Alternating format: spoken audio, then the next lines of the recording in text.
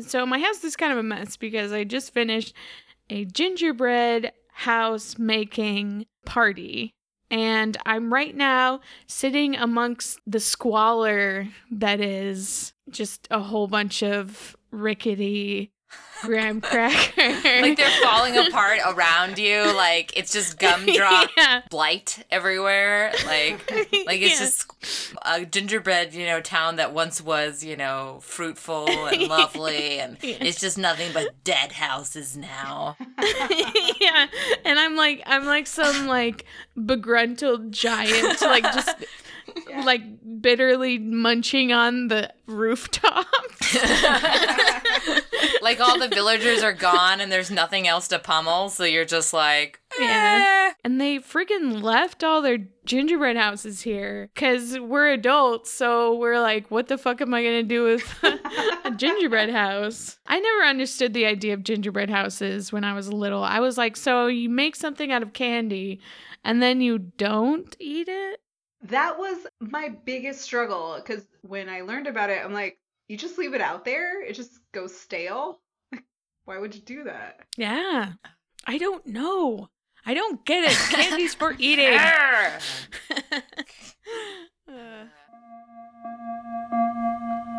Deanna Lana's podcast. Wendy and Alana's podcast. Get literary, woo!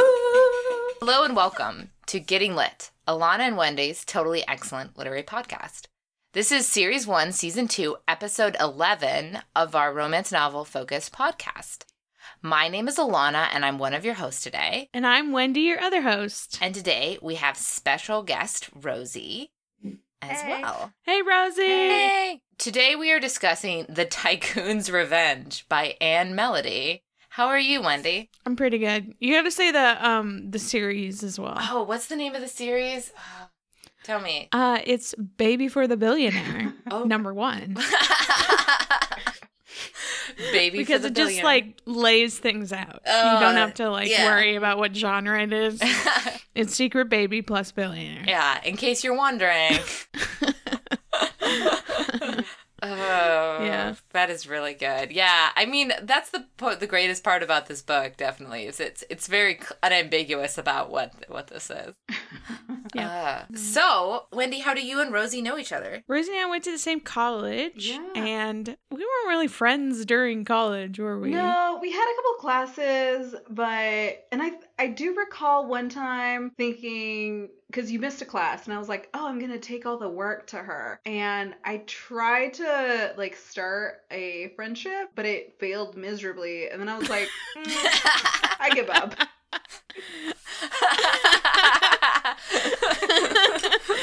I can see that. I thought she was super weird. I was. Totally in your defense, yes, I was. You were.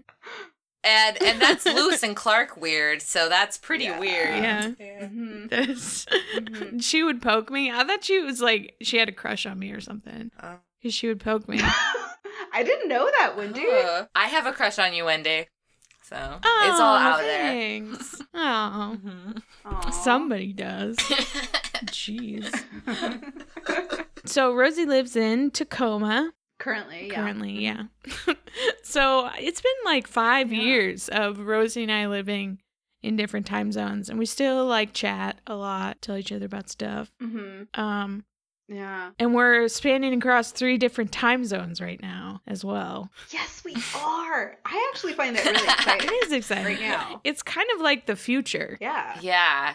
It is, and it's I'm time traveling backwards in time since I'm in Eastern right now. Mm-hmm. I'm time traveling forward and backwards. Ya bitches. Look at this. Mind blown. Yeah. So, Rosie, are you an avid romance novel reader? Not necessarily, but I do feel compelled to tell the story of so growing up, my parents they didn't necessarily believe in the value of reading. So every time I was like, hey, I want to read a book, take me to the library. They were like, no, it's dark. Or like, no, it's late. And so every once in a while, I know, and I don't want to throw my parents under the bus or anything like that, but it was mostly they were young parents. There was this cultural difference. There was like an education gap. So like my mom had a 2nd grade education. My dad had a 3rd grade education. So just understanding the development of like youth and all that stuff wasn't their thing. But I do recall going thrift shopping with my mother. And so she would go looking for clothes and I would always gravitate towards the book section of thrift stores. And, you know, lo and behold, it's a huge collection of romance novels and dictionaries. And so then I'm just like, all right, let me go get some romance novels. So I used to, as a kid, early teen, tween maybe, and teen, just read romance novels. And then, yeah. They were probably Harlequin. I didn't for a long time. And I think this is my first romance novel in a while. That's great. They were probably Harlequin novels that you read, right? Because those are always clogging up. The Harlequin novels, the brand Harlequin. I don't remember. I just remember, oh gosh, there was this like military theme going on. And I remember red covers. Yeah. I think that's got to be Harlequin then, if it's got a red cover. It's like a Harlequin you can buy so cheap at anything. It's like people just drill through them and then they clog up the Goodwill shelves, you know. So you probably got a whole bunch of Harlequin novels. That is the nice thing about romance novels is like you don't have to be in a certain place at a certain time to read romance novels because they're like in all Goodwills everywhere, right? Like you're just like weird romance novels. Like it with some other books like I don't know, Star Trek. You have to be kind of in a specific area to read Star Trek series books, right? But romance novels are everywhere. Or it's like, you know, you pick up your bread and your milk and your eggs and then your romance novel at the grocery store because they're always there. Yeah.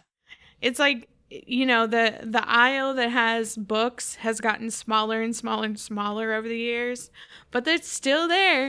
You can still find those romance novels. Rosie, your life story is kind of like Matilda, the book. Wait. Do you have powers? Do you have superpowers? Is that what I got? Oh my God, do you have powers? She's like, just tell me. Just tell me. You don't have to tell me. What?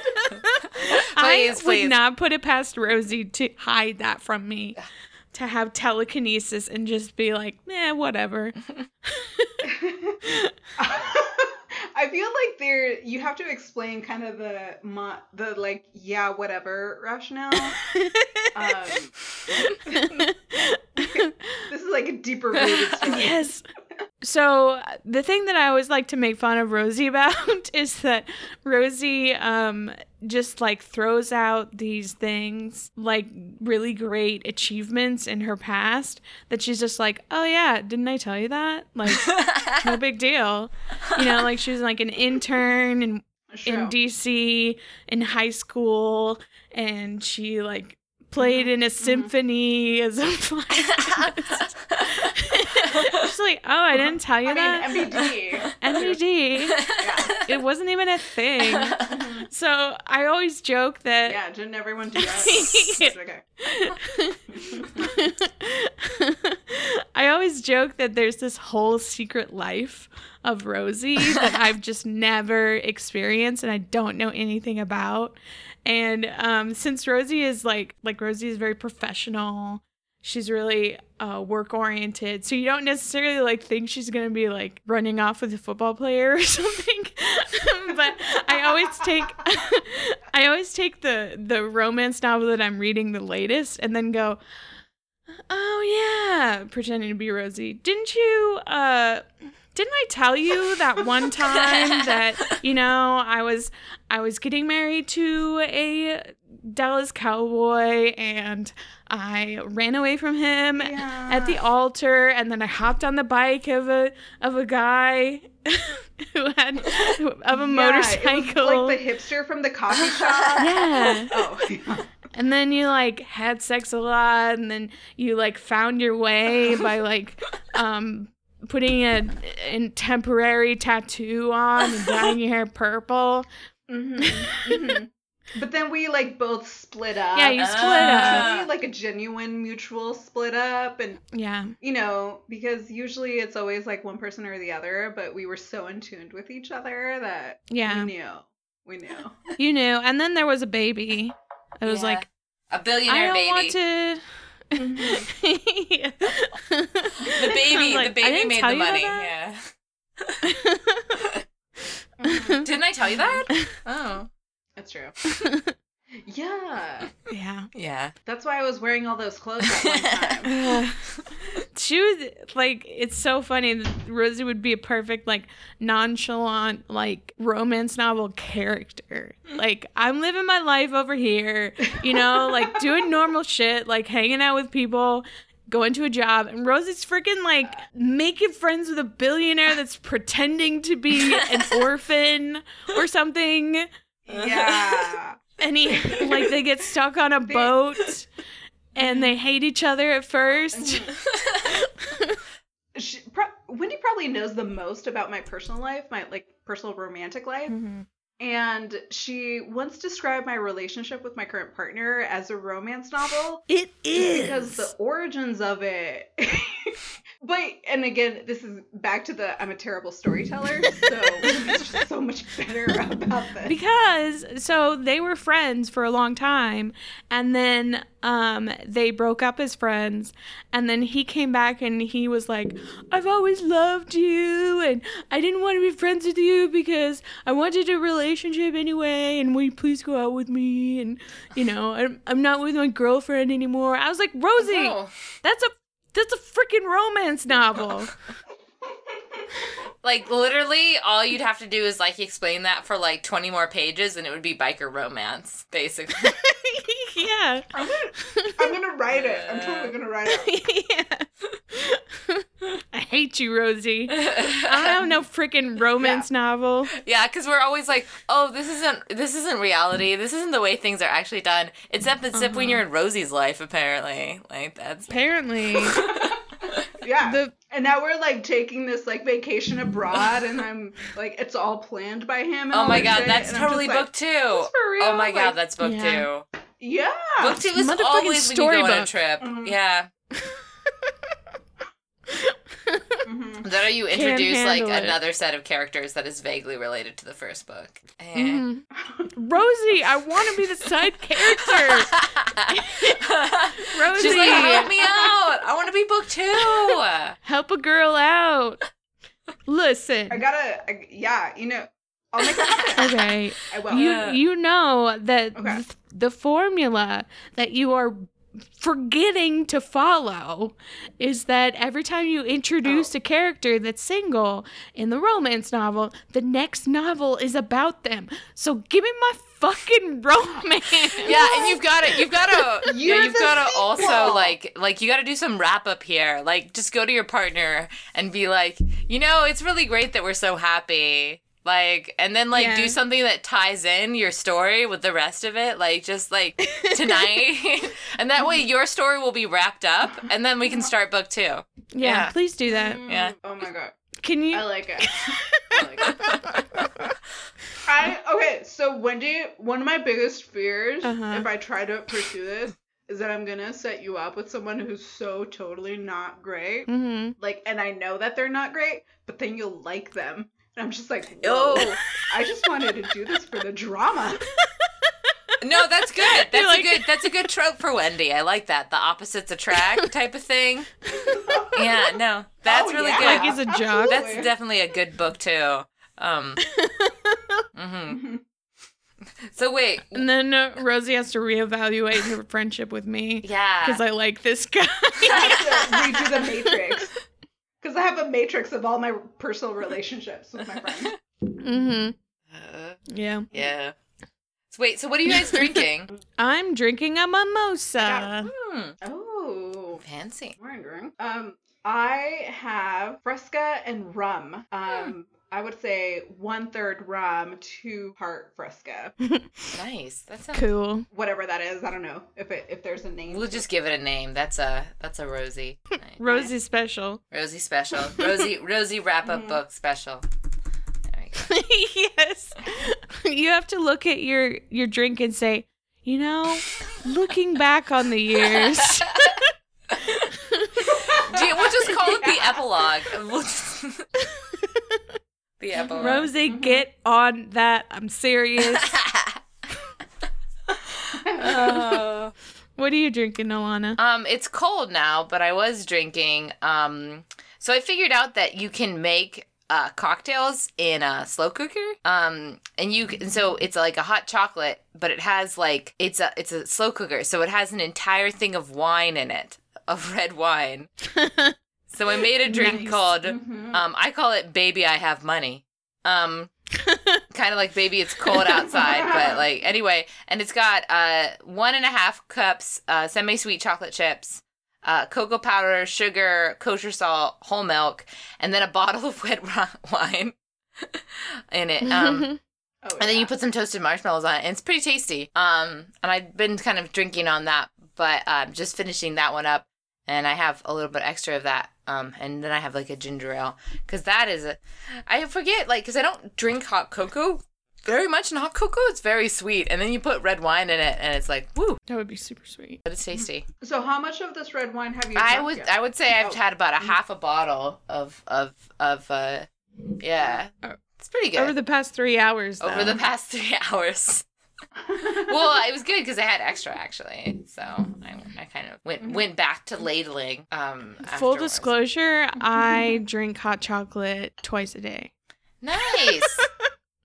That's the way to live. Actually, I make mochas. Yeah, and it is. It really is. It's delicious. So this book reminded me of the whole. Okay, so I've got a beef with the whole like billionaire trope.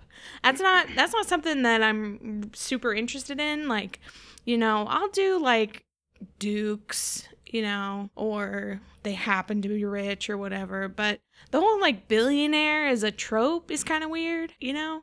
And this dude, like, he comes in and he's like, the workers aren't being paid enough. Like he does basically a hostile takeover of the company, and then suddenly starts handing out benefits like it's candy. Like, such ridiculous. Some weird social justice. and I was like, that is more fiction than freaking shapeshifters. Like, what kind of hostile takeover is gonna like be like, all right, let's raise the minimum wage and make everybody have health care, and you know, like let's just keep throwing money at them and it'll be great, you know. And it's just like it makes me think that it's the kind of thing of like the people on top are gonna like somehow help you, even though all of history has shown you that none of that will ever happen. And I feel like that's why President Trump is president, because he's like, I mean, like, people voted for him. It's like, give the guy a chance. Like, you know, he's for it. Like, he'll just be a benevolent billionaire type. You know, we don't want those politicians. We want just a billionaire that just like has a lot of money. Yeah, he just wants to make money. And don't you love money? Isn't money the best?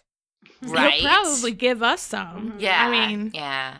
Oh, but not too much, you know, because you don't want to be a freeloader or anything. Yeah. It reminds me of, I don't know if you had this in college, but when I was in college, it was all about the Protestant work ethic, right? Like the idea that if you worked hard, that you must have worked hard if you make money. And if you're like successful, then it must be because you're like, you worked hard and not because of other reasons. It's a similar thing in which they're like, I'm sure other people have had the idea to pay like the workers more. But he's like, well, I basically, you know, like millionaires are a little bit like witches. You know, like you don't really know where their money is coming from, but there are rules.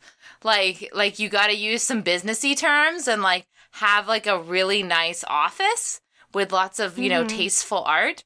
But other than that, the businessing is sort of magic in this book, you know? It is so magic. He's so he's like, what, 29 or something? And he is a friggin' billionaire after building his own empire after 10 years.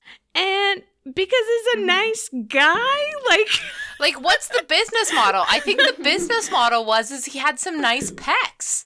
That was, like, pretty much the business model. yeah, he just looks at you in the eyes with those baby blues, and he's like, give me your like, page company. 1 is left pec, page 2 is right pec, you know. Mm-hmm. Pretty Page much. 3 is giving It's the really- employees benefits. Yeah.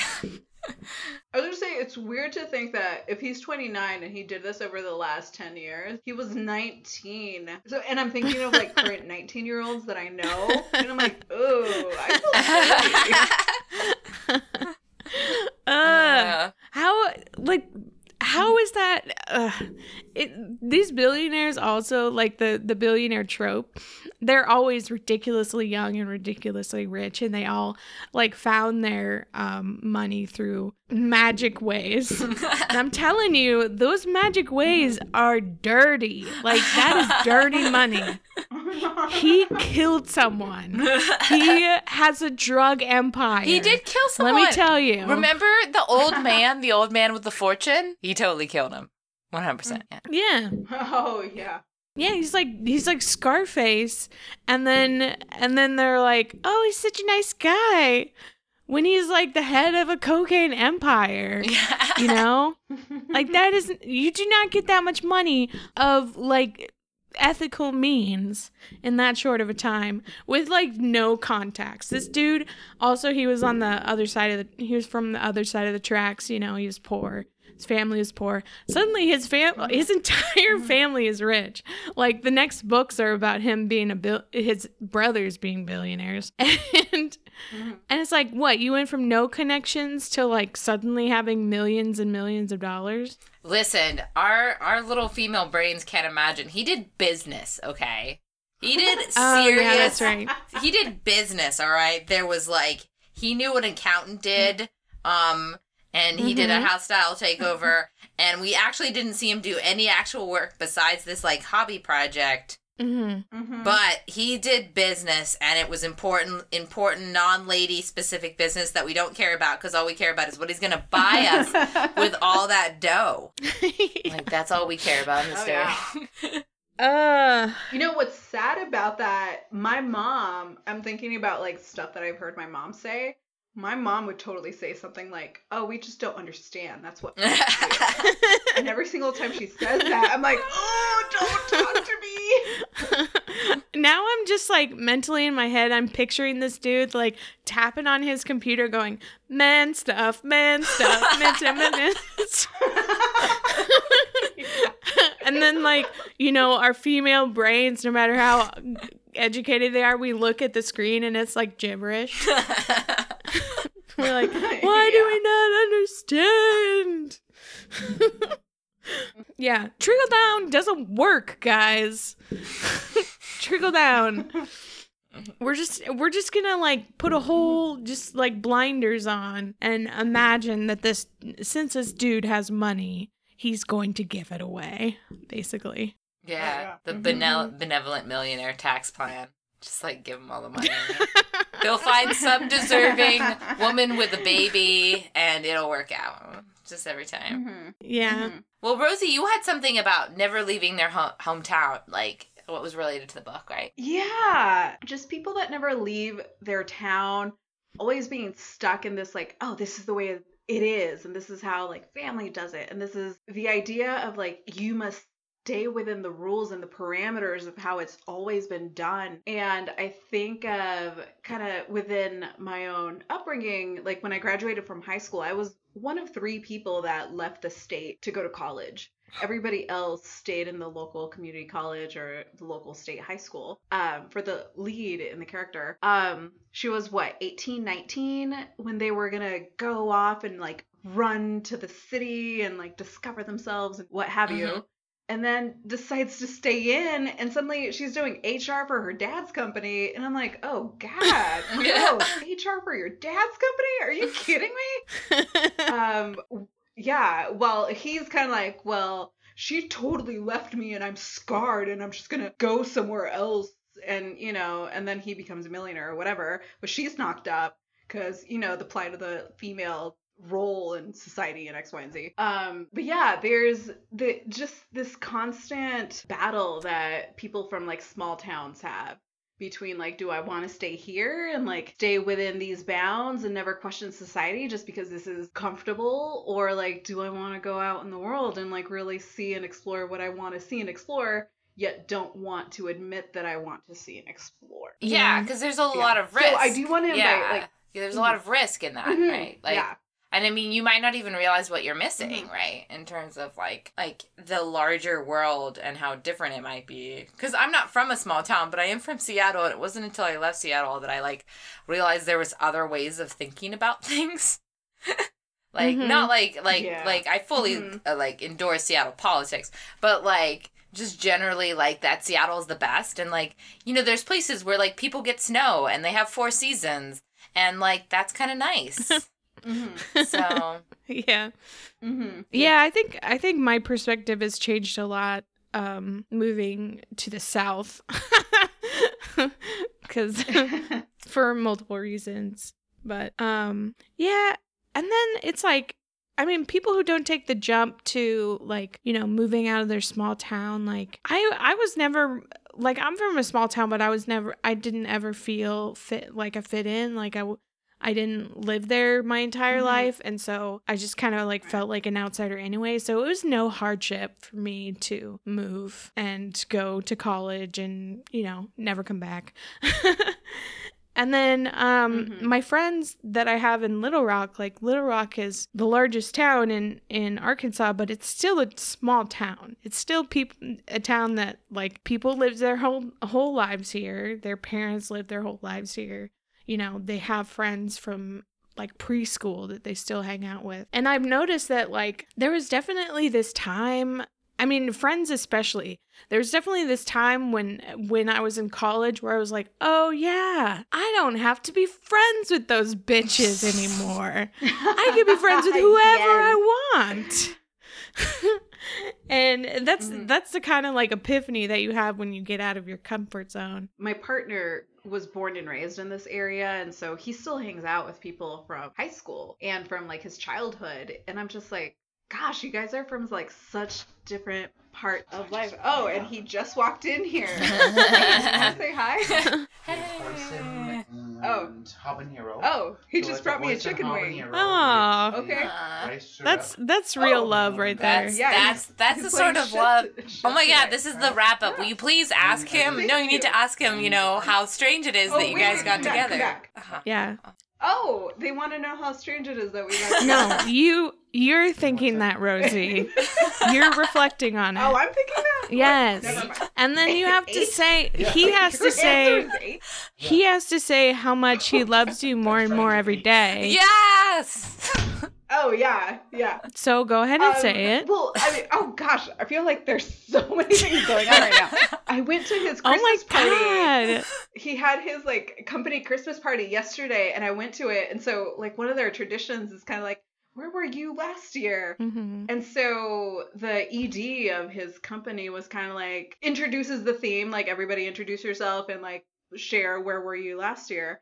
And I lean over to him and I was like, we had just gotten back together because we had a little break last year. And then he was like, don't share that. That's personal. Like, okay. Or share it on a podcast. Or share it on a podcast and just make it funny. Yeah. But no, so he's from sort of a small town, and this is kind of a military town. There's a military base real nearby, and so a lot of the people he grew up with ended up joining the military or just like sticking around and working for like, you know, straight into jobs out of high school. And so he did the same, but in his late 20s he decided to go back to college. And so he was what most people would call a non-traditional student, so just like an older student in college. And so then just thinking of the politics of his friends versus those that he has developed, even through the process of attending a college, university, or X, Y, and Z. And he ended up going to UPS, which is a private liberal arts here in Tacoma. So most students that attend UPS are not from Tacoma. Mm-mm. So, and that's part of, there's some inner politics here in the city, but it's just people from, it's a very liberal school. So he ends up attending this school. He has this very liberal perspective in life and X, Y, and Z, but then he tells me all these stories about his friends. And one in particular is how actually his brother doesn't like to eat bananas because he feels it feels like it's gay, quote unquote gay. And so right? Can we just let that sink in? Like, you can't have bananas. So, and in my head, I'm just like, what is the problem here? Like, what's their deal? It's a banana. So little things like that kind of come up, and I'm like, I can never have a relationship with your friends in the way that you have a relationship with your friends. And the only reason he has a relationship with them is because they've known each other for so long. So they have this huge, long history with one another, even though they don't talk to each other as often, but they have shared so many things and like struggles and X, Y, and Z. And part of me is a little jealous of that. Like, I'm jealous that I don't have someone in my life that has known me since I was 5 or known me since I was 10. And I've just, like, once I was 18 and I left for college, I was like, I don't want to talk to any of you guys. And I'm just going to go build my life out here. Yeah. Mm-hmm. But so it's kind of this, like, double-edged sword. So I love it and I hate it. Yeah. But at the same time, it's like, so there's a Seinfeld episode where he talks about his friend that he's had forever, and he made that friend because he had a pool table. Like, you don't make great decisions when you're young about who to be friends with and who not to be friends with. Like, it's not like your moral landscape is, you know, I wonder if I should be friends with these people. No, it's like, oh, look, he has a pony. That's rad. He can do that weird thing with his, you know, whatever. He can cross his eyes. That's cool. You know, like, and that's what also I thought was funny in this book is like, hold on. You guys are how old? Like, you know nothing about your life right now. Mm-hmm. And you're just gonna like, they were like 18, 17. Mm-hmm. How old were they? Like super young. Yeah, they were in high school. And they were like, yeah. Oh God, high school marriage with a kid. That man would be working at Kroger for the rest of his life if he actually had a kid and a mom and a wife to take care of. And that's a juxtaposition inside this book as well, is that he left town and got to pursue, and she stayed in town as like a working mother, right? And they had very different experiences, right? Which the book doesn't really unpack. Because magic, billionaire magic. Yeah. And even man stuff. She came from a wealthier side of town, and yet she still had a quote unquote semi-relatively not so easy. So they lead the reader to believe, but part of me is kind of like, oh, systemic racism is still at play, so I don't know how much I believe it. But, yeah, they're all conveniently white in this. I mean, theoretically. Yeah. Oh, yeah. That's actually, they never mentioned that, which is really interesting. I just noticed. I think I thought of that too. I was like, man, I'm glad that other races don't live in this town. So, how'd you guys like the book? We gotta talk about that. Yeah. Oh, yeah. I was not a fan of this book. I'm just gonna put it out there. What'd you guys think? Rosie? It was a super quick read, and part of me was kind of like, I don't understand if I'm supposed to like this book. Mostly, yeah. Man, yeah, that's true. Mm-hmm. Like, from the get-go, I was super bothered. I read the author's note, and the author starts writing about, like, oh, I love families, and I dedicate this book to my son, and I was like, you're dedicating a romance book to your son? Like, this is for you, son. And then his throbbing cock. Yeah, so like from the get-go, I was a little thrown off. She mentioned something about how she loves like family stories, and in my head, I don't necessarily think of romance novels as having like much content, like much meat to it. It's just like this formula of romance / sex / romance / sex, or you know, whatever that is. The fact that she identified that there was supposed to be some family stuff tied to this, I was left wanting a lot more. So I don't know if it's so much that I liked it or that I still feel empty inside after having read it. Yeah. I liked it, but I feel empty inside. Yeah. After reading it. Pros and cons. It has hollowed out my soul, but it was fine. Yeah. I thought it was a quick read, and I was just tripping along, like just being like, all right, this is what we're doing. But I didn't like feel particularly attached to any of the characters, and I thought most of it was pretty dumb. I think the thing that bothered me about this book was like, it was all about resolving the dude side of the misunderstanding, which is whether or not this lady was a bitch. But we didn't ever resolve the fact that he fucking abandoned her and then also, like, pressured her into marrying him. Like, we never resolved that issue. He really did that because he really was an asshole. Yeah. But he was rich now, so it was okay. I guess I got out of this. I think this book had an identity crisis because I think it should have been written as a historical romance. Because the whole misunderstanding creates a rift that lasts years makes no sense in modern technology. You know, like you could look her up on fucking Facebook and be like, oh, she's poor as fuck. Like maybe she wasn't after my money or whatever. Oh, her Facebook picture is her and a young like kid. Maybe she has a son. Let me count back the days. You know, happy 6-year birthday. 6, 5, 4, 3, 2. Yeah, and it wouldn't even be her. Like they could have some friends in common or some sort of shit. Yeah. Yeah, that doesn't fucking happen. But for some reason, there was this years and years of rift. And then also, there was that part where he goes, I don't want my son being made fun of because he's a bastard or something. And I was like, do you know which century you're living in? Because nobody makes fun of that anymore. Like, who are you? There are so many single families, blended families. Now, Wendy, I remember little Timothy with the gout, and people made fun of him because his mom was a bastard. That was part of my childhood in living in Seattle. Like, wasn't it part of yours? Like, I don't know. Wait, did Charles Dickens write your childhood? Yeah, I mean, I was always wanting more porridge. Never was enough. Man, life was rough. That's why I like historical romance, because the problems are just not problems in the real world. Like, I'm a bastard. Like, nobody cares.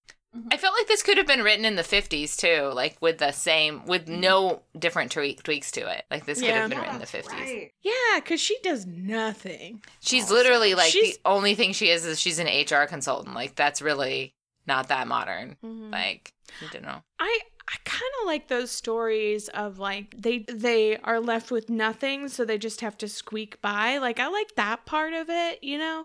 Like her, like, figuring out a job and figuring out a place to live with her son and just fucking, like, working with it. But her herself was just an awful character. And she wasn't very interesting at all. So, there were definitely, like, points that I enjoyed in a very surface way. But a lot of times I just pretended he was a duke, and then I was okay with his behavior. I don't want my son as a bastard. And then also that marriage of convenience. Listen, marriages of convenience don't work in the, like, real world. That's why they're all in Regency. Because it doesn't make any fucking sense for you to, like, force somebody to marry you. Yeah, that didn't make any sense. But she's so, like, Melody Ann so wanted to write it. Like, she just really wanted to write a marriage of convenience. And so she made this bullshit story, you know. And then it's another one of those stories where it's like, can anybody talk to anybody else? You know? Like, please say one sentence. You left me and I was pregnant. Could have solved everything. Like, maybe you should talk to people. Again, that's why historical romances work with that plot line of, like, no communication, because it's fucking Regency. Nobody talks about anything, you know? And it just took a long time to write a letter or some sort of shit, you know? Like, it just took a while. It took a while, and there was a lot of weird social rules, so... Yeah. One thing that made this book really exciting to me, which was not written in, is so they talk a lot about this wedding dress that she had, like, imagined that she would wear, right? She, like, drew pictures of it, and then he, like, awkwardly took those pictures and turned it into a wedding dress, even though, like, she had not asked him to do that, and it was weird for, like, her 18-year-old self to be, like, she's wearing, like, probably she thought her, like, styles have changed in the intervening, like, 10 years, but, like, whatever. But the part about it that was great is that she said that he added some modern touches to that dress, and in my head, I was like, it's got pockets. I was like, whenever they would talk about that dress, I'm like, she's probably got like really deep pockets. She's probably putting her keys in there. Like, I just could have imagined like, that was like porn for me. Like imagining like a guy that would design a wedding dress with pockets in it. And I was like, yeah. Yeah, that's right. You designed those utilitarian wedding dresses. Yeah, modern touches. Yeah, pockets. I'm like, pockets. Yeah, so that's like, I imagine that. All the scenes with it, I'm like, she's got some fucking pockets. Man, I probably would have liked that book better if I imagined that. I know, I thought about texting you, like, the wedding dresses pockets, the end. The dude put it there.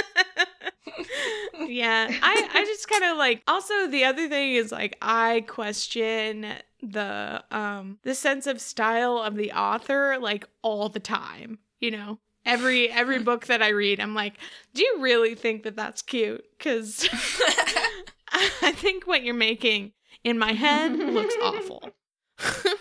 And so like when she said like quote unquote modern touches, I was like, is it like spaghetti straps? Like, do you have like a weird sash around it or something? Like, what do you mean by that? Nothing. I sometimes wonder if they do that intentionally so that their book can remain tight. Yeah. So they're so incredibly vague with Rosie, the that's what we learned when we read romance novels for dummies. That probably was in there somewhere. It was. We weren't supposed to write any specific details that could be outdated later. She told us about that. She didn't tell us about actually writing the book, but we did learn that. But also, we have to recognize the fact that there was absolutely no conflict after he started buying her shit. Yeah. Right? She seemed like, yeah. Like after we went the house or whatever, she was suddenly like totally okay with everything. Totally okay. Forgot to even be mad. Most of the time she was looking at all the pretty flashy stuff that's around her new house. And like, I hear you, girl. Like, you know, she's been living in a shithole for 6 years because her dad's too stingy and mean-spirited to even help her out. Which I was like, I think he should know that. Like, I think he should know that her dad's an asshole and would not support her, you know? Yeah, how does everyone not know he's an asshole? Like, that was kind of surprising. Also, okay, major creep factor. The fact that she went to like some party with him, with her dad, and he wanted her to hit on some old people. God, yeah. And the old people were like leering at her. Yeah. Are you pimping? You're pimping part of her out your daughter. Who are you? Oh yeah. That is a big yeah. Have you noticed that the rich parents are always cold and awful, and then the poor parents are always sweet and nice, and they are hardworking and they have a really tight-knit family? That's not true, Wendy. Sometimes the rich parents are dead, mysteriously dead, like the mom is in this story. Mysteriously dead. She probably died of a broken heart. I mean, this lady has the best healthcare money can buy. Like, I don't think this lady died in childbirth, which is another period thing that happened in this book. Another period thing. Dead mom for mysterious reasons. I love it when they put that in historical novels because they're like, everybody dies in childbirth. It's fine. I was going to say that some of the dialogue is like really bad in this book from the dude's perspective. I forget his name. But at one point he said, "You and your father are scum. You'll one day reap what you sow." Who says that shit? Nope. I don't know. Isn't he like 18 when he says that? Yeah, like he says that to him. Like, you'll reap what you sow? Rosie works with teens. Has any teen ever said reap what you sow? Oh, yeah. No, never. Mostly because the word reap, I feel like they just have this association with that just being something their grandparents would say. So by no means would a young wouldn't be person caught ever try to be like their But grandparent. this dude, he's ready. He's into some root. Like, who says that? Like, even if you're pissed off. Yeah. Like, instead of saying, like, you know. Yeah. Maybe he was the weird kid in high school that always said, like, prithee. I thought this was, and I have no rationale behind it, but I totally thought this was a book that was like late 50s-ish. Nope. So like because of the vocabulary and because of this whole like, I'm gonna get revenge and the whole reap what you sow from a young person is definitely a very strong indicator of this did not happen. Yeah. Also, like, revenge plot is period drama as well. Like, when do you actually use a revenge plot in a modern romance? Also, it was really weird to me when he also said, I'm just looking at my notes, we won't ever talk again about the bad times and the misunderstandings and your father's lies. From this day forward, we'll focus only on our future. I'm like, no, you guys gotta work on this. You guys have work. Yeah. Can we, like, talk about your past just, like, a little bit? Can't we, like rehash the last 10 years of your life? Like, just, you know, for any reason, so we don't, like, pull a Rosie and be like, oh, that one time when... Pull a Rosie. Oh, you mean that time? Yeah, please do not ever pull a Rosie. No. You know that time that I got pregnant and I called you up and told you, but before I could tell you, you said you'll reap what you sow, and then hung up. And then I was waiting at the like altar for an hour. Yeah. But I had first like waited at home. Because my dad told me that a package was coming. I'm like, really? Wait a minute. That's when you knew this. Yeah, that's important. The packages. Listen, I have a super secret illegal marriage to do at a courthouse or a little church or whatever. But I will wait for that package for you for over an hour. It's a really important package. And it's not like you have people for that. Nope. Not at all. What actually threw me off is if she knew she was going to be late, because she knew it was going to be like between an hour or two, why didn't she just call? And even if he would have left by then, like, Dad would have picked up the phone and given him the message. Like, why was not... This ain't Shakespearean times, guys. Like, it's not like somebody's gonna be killing themselves and then, like, not sending a text or whatever. Be like, sorry, I fake died. Love you. Mm-hmm. You know, like Juliet did. Mm-hmm. It's not, that's not what it is. We have cell phones. We have phones. We have, I don't know, cars where we can drive places. Like, why wouldn't you drive over to his house and be like, what the fuck, man? Like, why aren't you at the altar like I am? Mm-hmm. Yeah. No, you just, like, went home. Like, just leave a message. Yeah, I'm with Rosie here. Just leave a message. Like, I'm going to be a little bit late. It's because y'all are punctual people.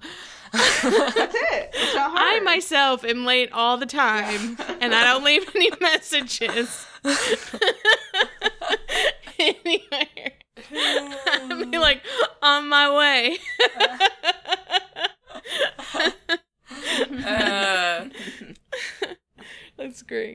Rosie, you had some part of the book you wanted to read, right? Like you had something for Reader's Theater? Oh gosh, yeah, let me pull that out. There's this one part where essentially he asks, well, something along the lines of, did you know that you were pregnant when we made these plans? And my first thought was like, you guys just had sex the night before. Like, how is she gonna know? This is by magic. This is not how women magic. And then her lady magic. Yeah. And then she says something like, no, I found out about a month later. And I don't know. I couldn't tell if she was being snarky in that message or not. And I think this is it. So the quote is, answer me one thing. Did you know you were pregnant that last night when we made those plans? He asked. Yes, all those plans, she said with no content. No, I didn't know until at least a month later. And what difference would that have made? And so it's not very dramatic, but it did tickle me a little bit to know that this man does not know how pregnancy works. Women stuff. How is baby made? Mm-hmm. Let's have a little sidebar of the birds and the bees situation. This is one of those times where you want to come up to them. A woman does not know when she is pregnant the day after. No, she knows. That's like women's magic versus men's business magic, you know. Mm-hmm. Women's stuff. She just stares at her uterus. Yeah. It's like, makes a little ding. Like your timer's up.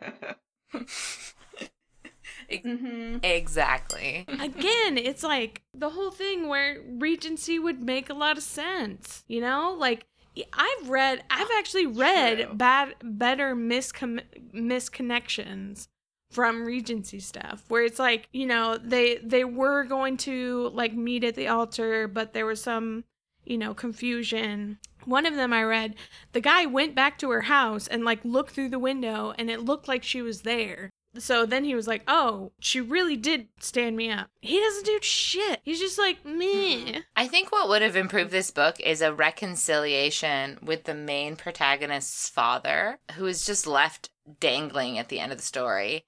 And clearly she still loves him. Like, he's still her father and the grandfather to her son. And they just are like, oh, you mean he lied to me? Well, then he's dead to me. I'm like, he's still your father. He's still, like, your only relative, basically, in this story. Like, that didn't seem like that would be, like, it seemed, I kept on waiting for him to come back and be like, I've changed my ways. Oh, yeah. They either do that. They're either, I've changed my ways, or the person has to come to terms with the fallibility of their loved one, you know. Mm-hmm. But that neither happened. Because we were not quite interested in the actual plot points of this romance Which novel. is very Regency, right? Like, he just ran away on the railroad and he's just gone. He was just like, sorry. See you guys later. What we were concerned about was all the shit that he bought her. Oh, gosh. And what car he drove. This book spent so much time on his cars. Like, so much time. Oh, and then there was one of Alana's pet peeve, the villain woman rival. Yes! My worst... Who's like all sex. My least favorite part about it is, like, so he's a single guy, and he has, like, a good repertoire with his secretary, and this secretary makes a not totally blatant pass at him, because they work together, and she's interested, and his first response is to fire her. Like, you could also, like, tell her no. Yeah, he could also just tell her, like, I'm not interested, but he's like, yep, time to get rid of that one. And then she, like, lies for, like, no reason. Like, there's no strategic reason for why she should mislead this lady. Like, there's an alliance there. And it's just because she's crazy. Because ladies are crazy. Ladies are crazy, and they're always rivals to each other. Yeah. Like, I'm like, this lady is not your equal in this situation. Like, at all. She's like, he's going to propose to me. Why would you make that up? Why would Do you think if you just say it out loud, it's going to happen? Yeah. It ain't magic. Yeah. Or is it? Or is it? Or is it? Yeah. This actually, it reminded me of this. Oh gosh. I feel really terrible admitting this, but in my little safe set of space here. games that I play on my phone, I got this ad. Wendy knows all about this too. I got this ad for this stupid romance novel app. And so I downloaded it, and it's one of those like choose your own adventure kind of app. And so it's like anime, right? Is it anime? Not necessarily, but it is animated. And so I just haphazardly happened to pick the almost like the Bachelor kind of thing, but there's some regal component / he's a billionaire-ish thing, and I was supposed to develop this character, and like I had to get so many like coins to like get the really nice dress to really impress him and his mother.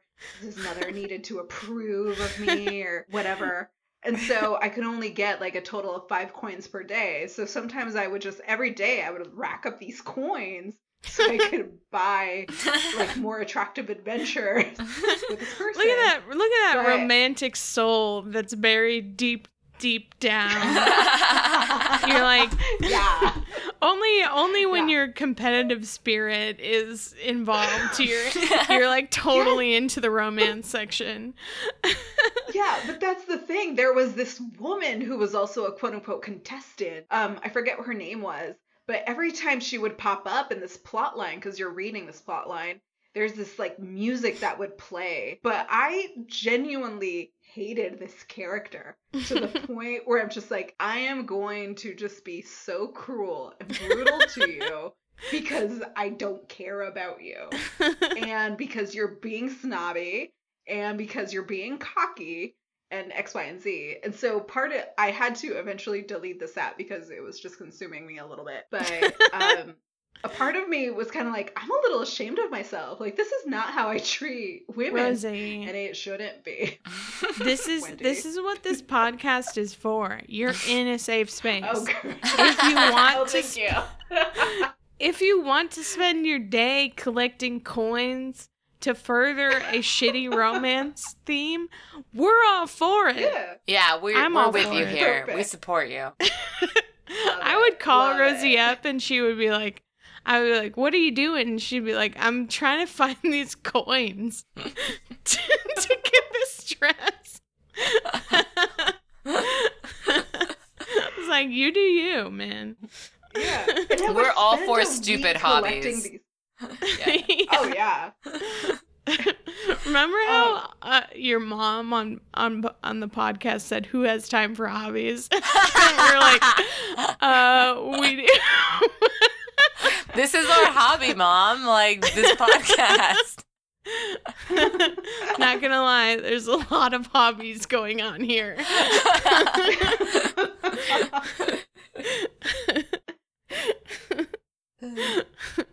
I was like, I have so many hobbies. Yeah, like pretty much hobbies are like the main event in my life. Like visiting me was like watching me play European style board games and being on my podcast.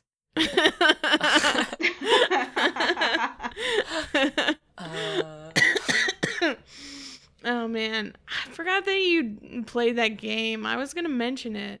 Oh. I was thinking that would be a good cold open. Yeah. Well, it could have been. No, so I'm actually a little upset because I stopped playing the game before the last chapter of the book. So I never really concluded this book. Oh, man. And a lot of it had to do with, I was starting these other, because they had a series of romance kind of games. So I would start other romance books to collect coins to then use for this particular book. And I could collect up to like 5 coins per book per day. But then my like really cool choose your own adventure thing would be like 300 coins. And I'm like, I'm busy. I have a job. And I got stuff to do and I can't remember to collect coins every day. And I just want to finish this damn, I don't know, cyberbook. I don't know what to call it. like the least efficient way to read I've ever heard.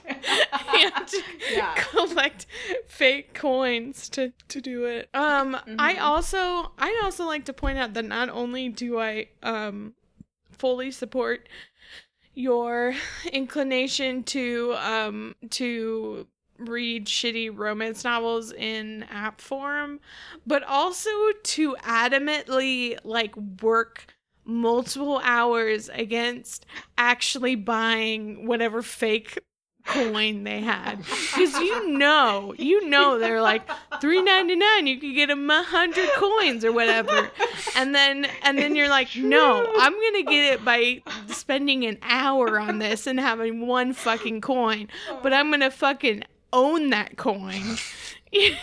I mean, I myself have done that many a time. Oh yeah, I have never said this out loud, so I'm about to admit something. Oh, nice. Yeah, so this was during the summer, and during the summer, one of my former students from a previous job was kind of like, hey, Rosie, do you have an internship at your work that I could like do this summer because I'm bored? And I'm like, yeah, sure, just come work in my office, be my assistant. And so there was this one time, his name was John. I was like, John, okay, this is definitely outside the purview of your job responsibilities as my assistant, but I need you to go through this romance app to collect these coins. No, really? I totally did that. Oh my god, I love that so much. Is that other duties as assigned? Oh god, I love that. And the thing is that like, he actually legitimately got into it to the point where he was kind of like, why don't you just buy more coins? And I was like, nope, that is a line I will not cross. No. I just get more and more adamant every time they tell me that there's some kind of sale. I'm like, I will not spend that money on you.